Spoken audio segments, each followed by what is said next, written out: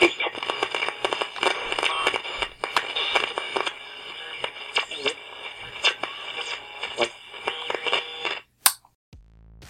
everybody, and welcome to the 5 Bytes Podcast. I'm your host, Rory Monahan. The podcast, as always, is brought to you by my sponsors, Policy Pack Software, now part of Networks, where you use Group Policy or MDM to remove admin rights, manage and lock down applications, Java, browsers, and mitigate ransomware, plus more.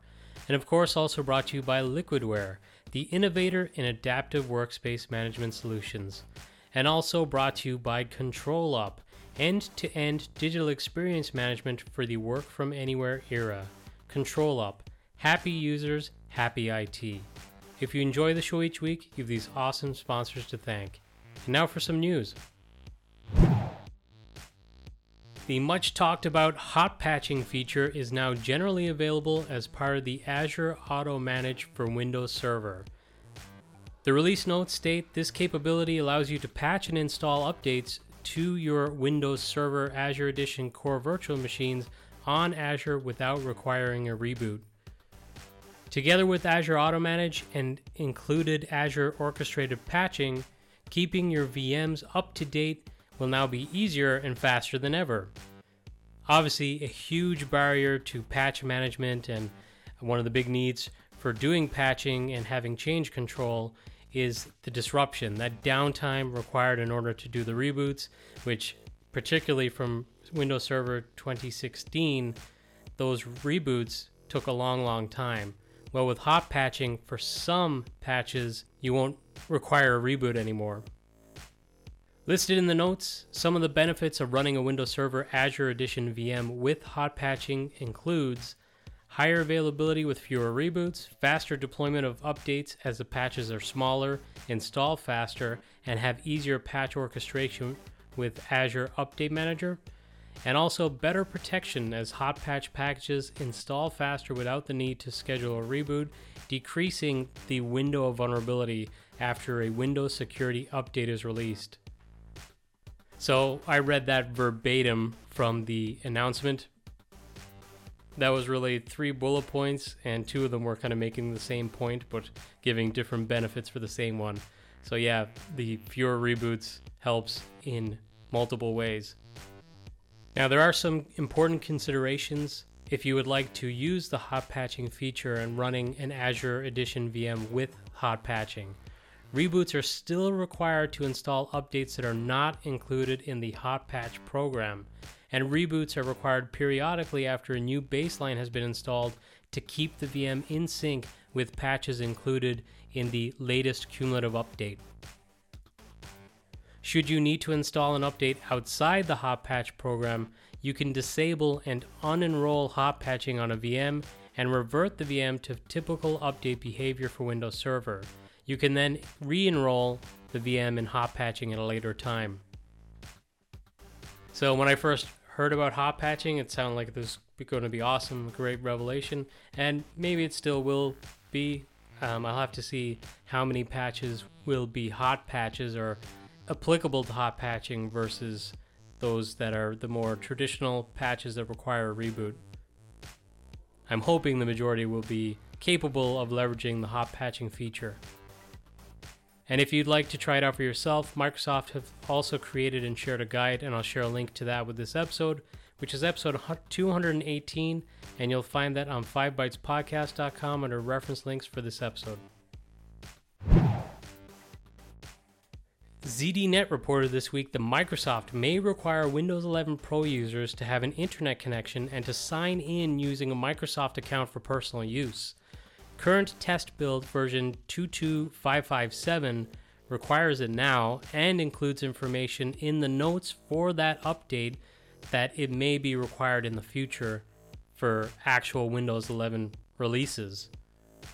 The report suggests the requirement to be online when setting up the Windows 11 Home version has seemingly just been accepted by the majority without complaint because it is already required for Windows 11 Home. Now, I assume since this will be Pro, but when set up with personal use, that it could be the same case, that there's not going to be a whole lot of complaints. But I guess it probably depends on how it's being implemented And also, this all depends on whether or not Microsoft decides to actually proceed and require online for these Pro editions in future. This is just a test build. ZDNet also reported this week that Salesforce have announced it is putting a greater focus on tackling climate change, making sustainability one of its core company values. The report suggests that means taking steps to hold executives, suppliers, and customers accountable for their carbon footprint. They said to help customers measure their carbon footprint, Salesforce is making its Net Zero Cloud version 2 product generally available globally. The Net Zero Cloud helps companies across industries report and track sustainability data, helping them become net zero organizations that eliminate as much carbon in the atmosphere as they produce. So that all sounds pretty good.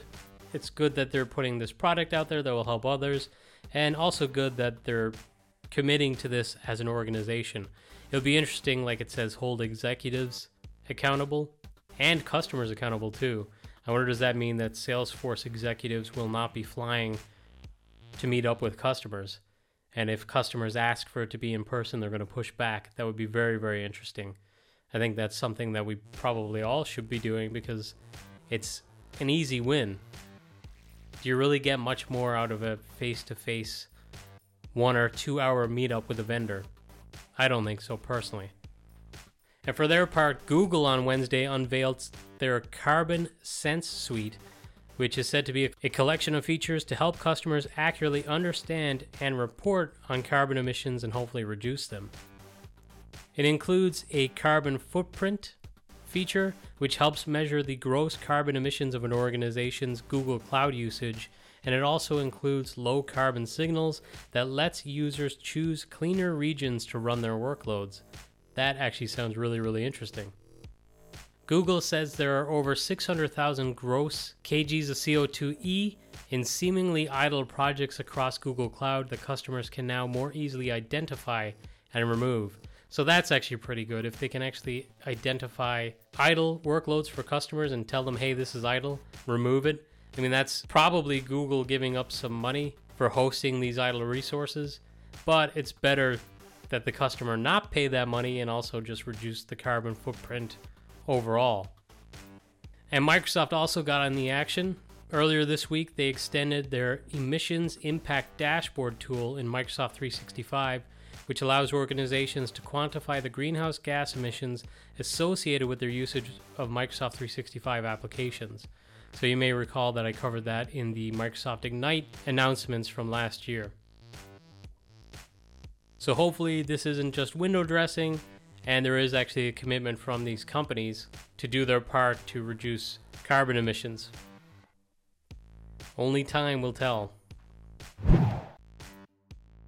This week, Slack had some major problems or major disruptions. On Tuesday, users were widely reporting that certain features within Slack were not working. There was an update from Slack suggesting that a configuration change inadvertently led to a sudden increase in activity on their database infrastructure, and due to the increased activity, the affected databases failed to serve incoming requests to connect to Slack. They said they introduced tighter rate limits on connection requests to reduce the load on the system, and this meant that some people could not access Slack at all, but also that Slack would continue working for those who were already connected. Now, I was already connected, and I could send messages, direct messages, no problem, but if I tried to refresh the threads or go into a channel, that's when it didn't work. So maybe they mean connected in and viewing a channel already or a thread. I'm not sure, but definitely wasn't working for me. Now, at the time I recorded this episode, the status page still showed that there were some services being disrupted. I've been using Slack for the last few hours and it seems to be working for me, but the status reflects that maybe it's not fully returned for everyone yet. They say if you'd like to receive a full root cause analysis report, you can reach out to them at feedback@slack.com to request one, which is kind of odd. Why not just publish it? But hey, whatever. But yeah, the short of it is, if you're using Slack this week, you probably noticed some problems and hopefully it'll be remedied soon. At the time of this recording, it seems to still be going on. VMware Horizon Next Generation is now in limited availability. Now, limited availability is said to be in a production state, but only available to select qualified customers. So, obviously very different to general availability. This is off the back of the VMworld announcement, where VMware announced the next generation hybrid desktop as a service architecture for VMware Horizon. And they suggest in this announcement that this will eventually become the single platform on which all Horizon environments are built, regardless of whether they run natively in the cloud or on a VMware SDDC. This next generation platform leverages a new concept called the Horizon Edge that moves most of the Horizon infrastructure components that traditionally run in a customer environment to the Horizon control plane, resulting in significantly lower infrastructure costs for customers and increasing ability to deliver a comprehensive cloud service. Now, some of the promised features and enhancements sound promising to me, including improved visibility, troubleshooting, automation, and a seamless hybrid and multi-cloud experience. VMware have said over the next few weeks they'll be digging deeper into the nuts and bolts of it all, so stay tuned to the VMware EUC blogs and VMware Tech Zone to read more.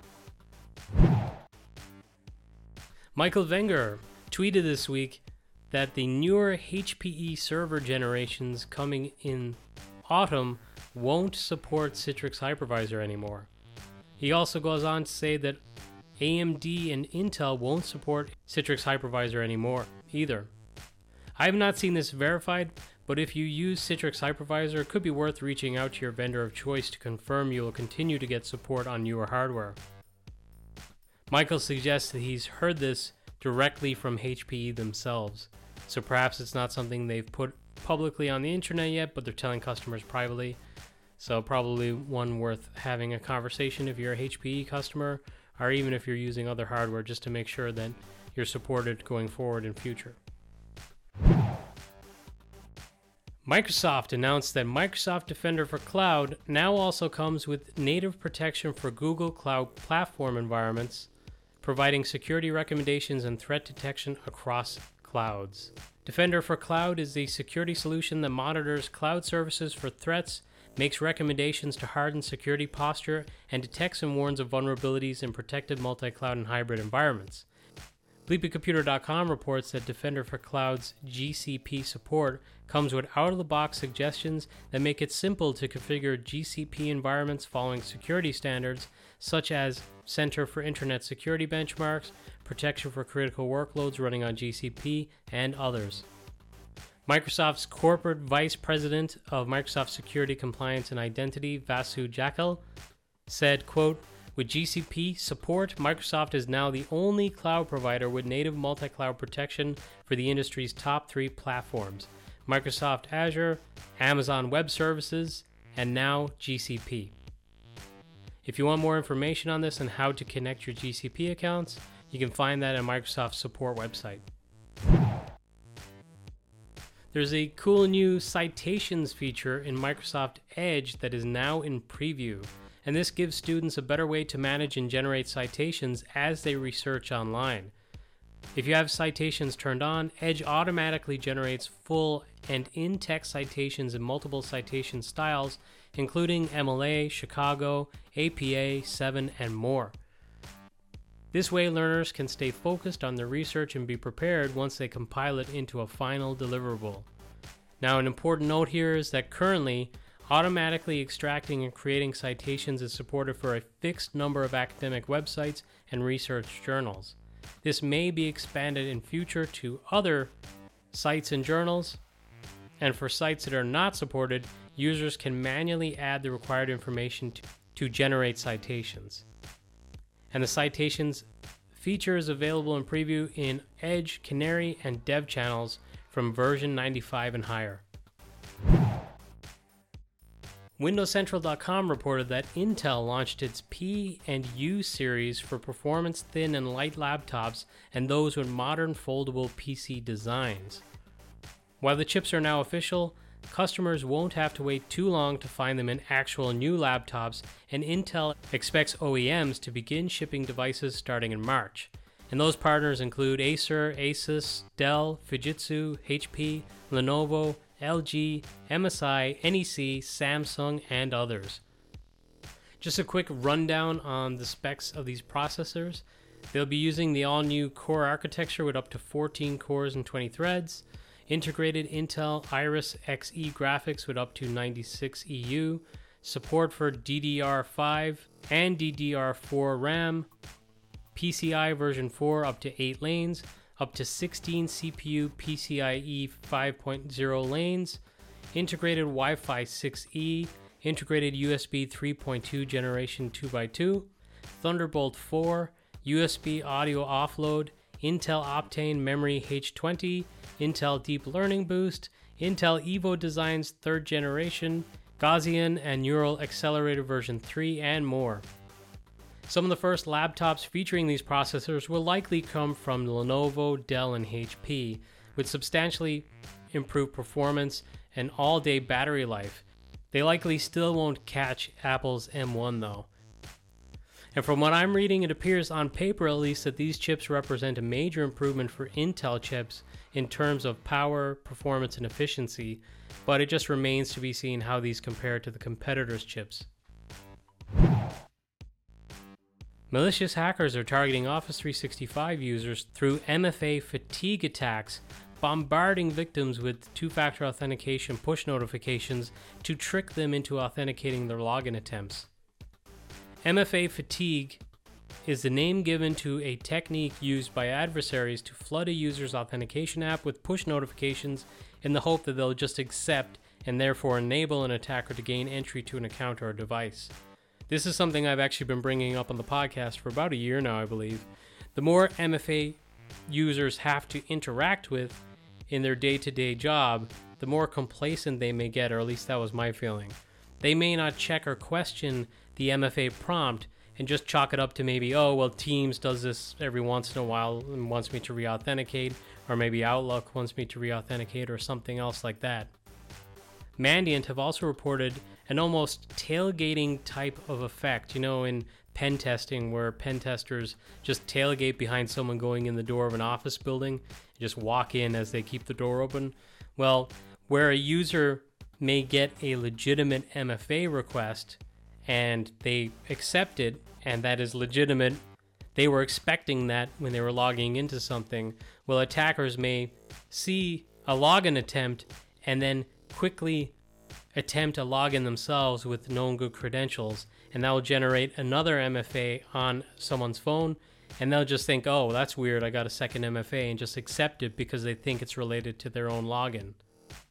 Now, coupling this MFA trickery with brute force to find the correct passwords for users with MFA could lead to successful attacks. So we've heard plenty of times that, yep, definitely MFA everything. However, it is not going to give you complete security. And as I've kind of been saying, I think the more MFA you have, the more complacent you're likely to get as well. A malware named Electron Bot has found its way into Microsoft's official store through clones of popular games such as Subway Surfer and Temple Run, leading to the infection of roughly 5,000 computers in Sweden, Israel, Spain, and Bermuda, according to a bleepingcomputer.com report. They say the malware, spotted and analyzed by cyber intelligence firm Checkpoint, is a backdoor that gives adversaries complete control over compromised machines, supporting remote command execution and real-time interactions. The goal, apparently, of the threat actors is social media promotion and click fraud, which they achieve by controlling social media accounts on Facebook, Google, YouTube, and SoundCloud, as Electron Bot supports new account registration, commenting, and liking on these platforms. I mean, the level of access they seem to get from this to do that seems a little odd. But we are living in odd times, I guess. Definitely serves as a bit of a black eye for Microsoft Store, though. I know they wanted to get a lot of apps in there to make it show like it had value a few years ago, but they really need to clean it up. This week, Ars Technica reported that hackers aligned with the government of Iran are exploiting the critical Log4j vulnerability to infect unpatched VMware users with ransomware. So, it's been a few months now that vulnerable VMware customers have been targeted. If you haven't gone out and made sure that you're protected, definitely do that. And given the sad events of this week, it is likely also not a surprise that the Ukraine has been hit by multiple forms of malware, resulting in many machines being wiped completely. Though Russia has denied such attacks so far, obviously in this instance, this is also a suspected case of state attackers, and the main suspect is Russia. I don't want to talk about politics on the podcast, but sometimes data compliance stories and InfoSec stories make it somewhat unavoidable. I'd just like to say that I wish well to all people who are affected by the horrible events of this week. Ghacks.net have reported that Microsoft's KB 5010414 update is now in preview, and it introduces new features for Windows 11, including the Amazon App Store preview to try Android games and apps, taskbar refinements, and Media Player app, plus more.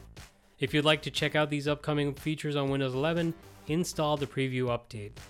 Probably best to do it on a VM in my opinion. And this week, my show sponsor and my employer, ControlUp, released version 8.6 of their products. And this brings some really awesome new Microsoft Azure metrics. So you see relevant Azure metrics related to things like cost, health, configuration, and also some metadata related to subscriptions, resource groups, virtual machines, and virtual disks. In addition to this, there's also some other really great Azure and AVD features that I hope to share in a webinar next week on March 1st at 10 a.m. Central European Time. So if you'd like to see demos of all this, come to that webinar that I'll be speaking and demoing at.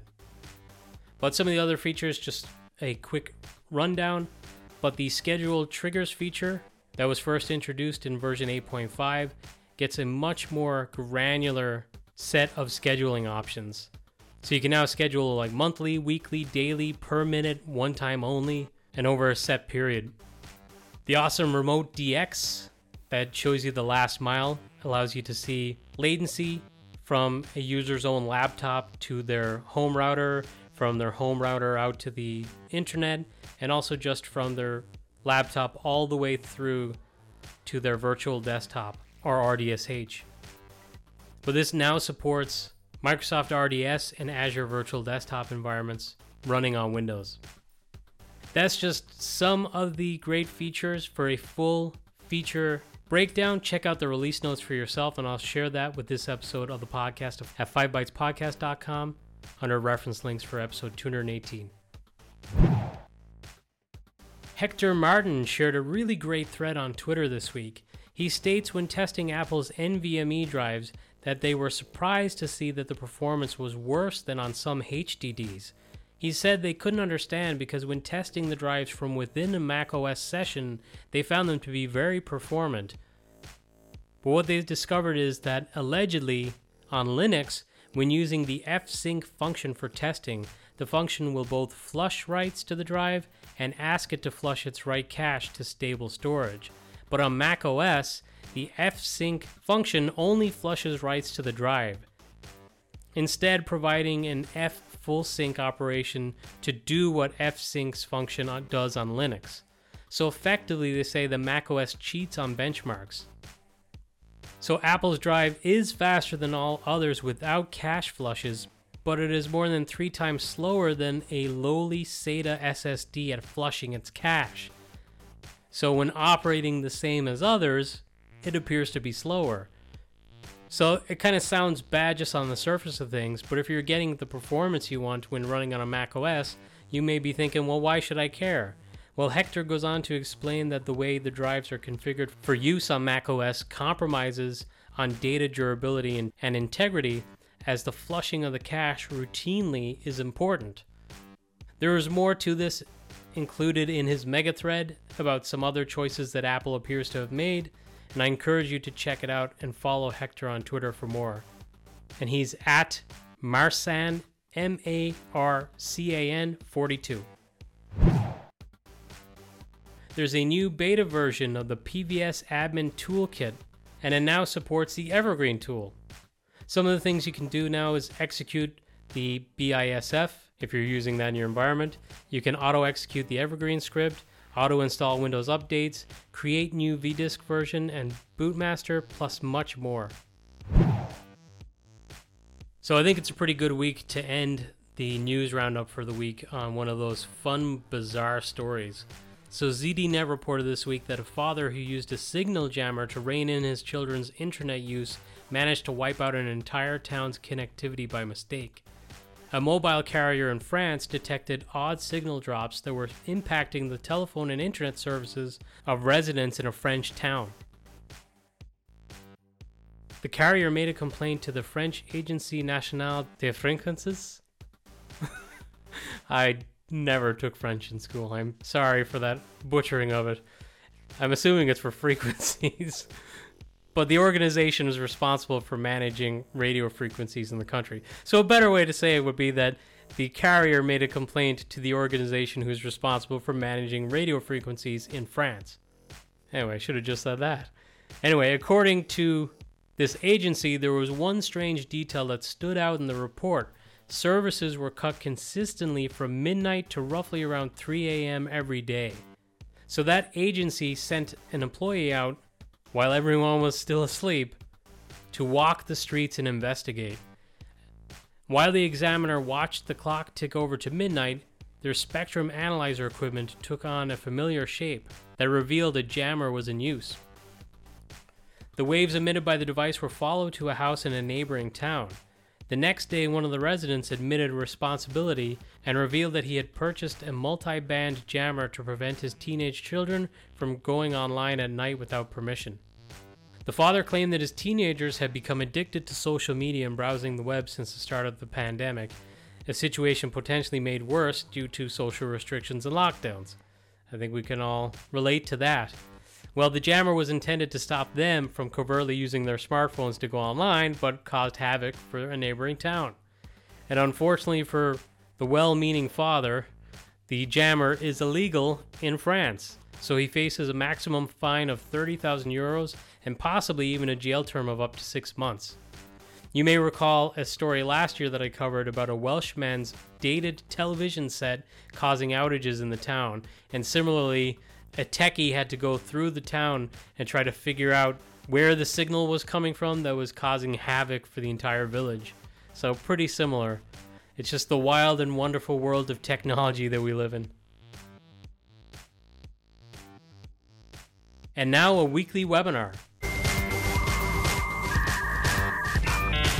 So I already mentioned it, but on March 1st at 10 a.m. Central European Time, I'll be going through ControlUp's new Azure metrics and some other really cool Azure and AVD related goodies too, like the Remote DX feature, some really cool script-based actions, and more. So if you'd like to learn that, or just see a demo of some really cool tech, come along and I'll share a link so you can register with this episode, which again you'll find at 5bytespodcast.com, or you could even check out the description on your podcast platform of choice to get the link. And now this episode's scripts, tricks, and tips.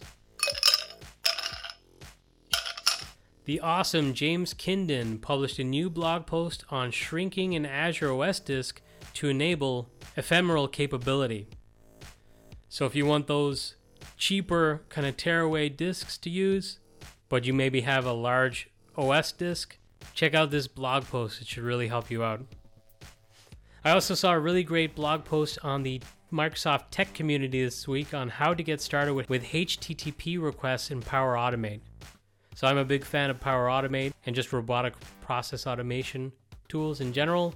So if you'd like to execute HTTP requests to maybe download something as part of your Power Automate flow or possibly execute some sort of API, check this out. Rudy Alms blogged about remote wipe of Windows 10 and 11 devices in Intune and how he noticed some weird and awful behavior when wiping Windows 10 and 11 devices with Intune, including some really suspect behavior related to user data.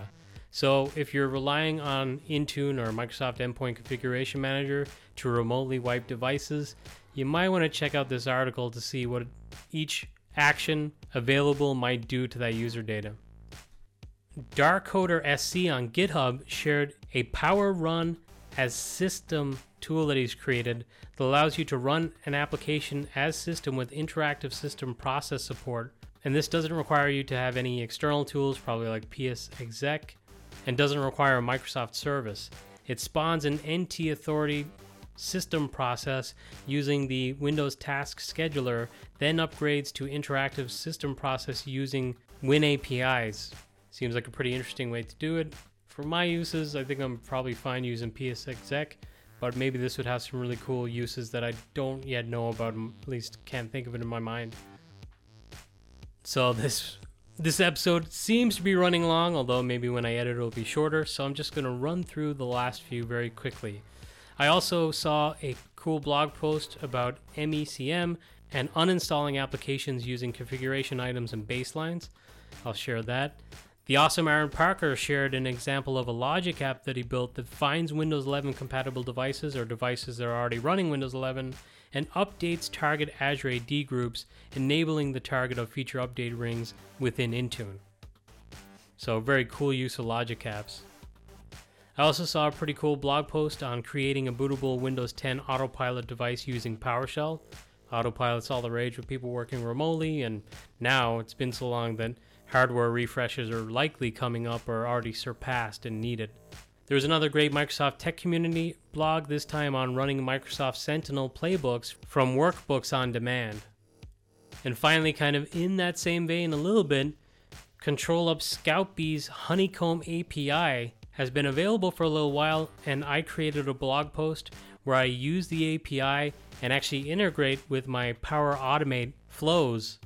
So I have a flow that's basically automating a server build using RPAs, and at the end of that, I'm also executing a simple script within my flow to create a ScoutBee Scout to do proactive monitoring of that server right after it's been built.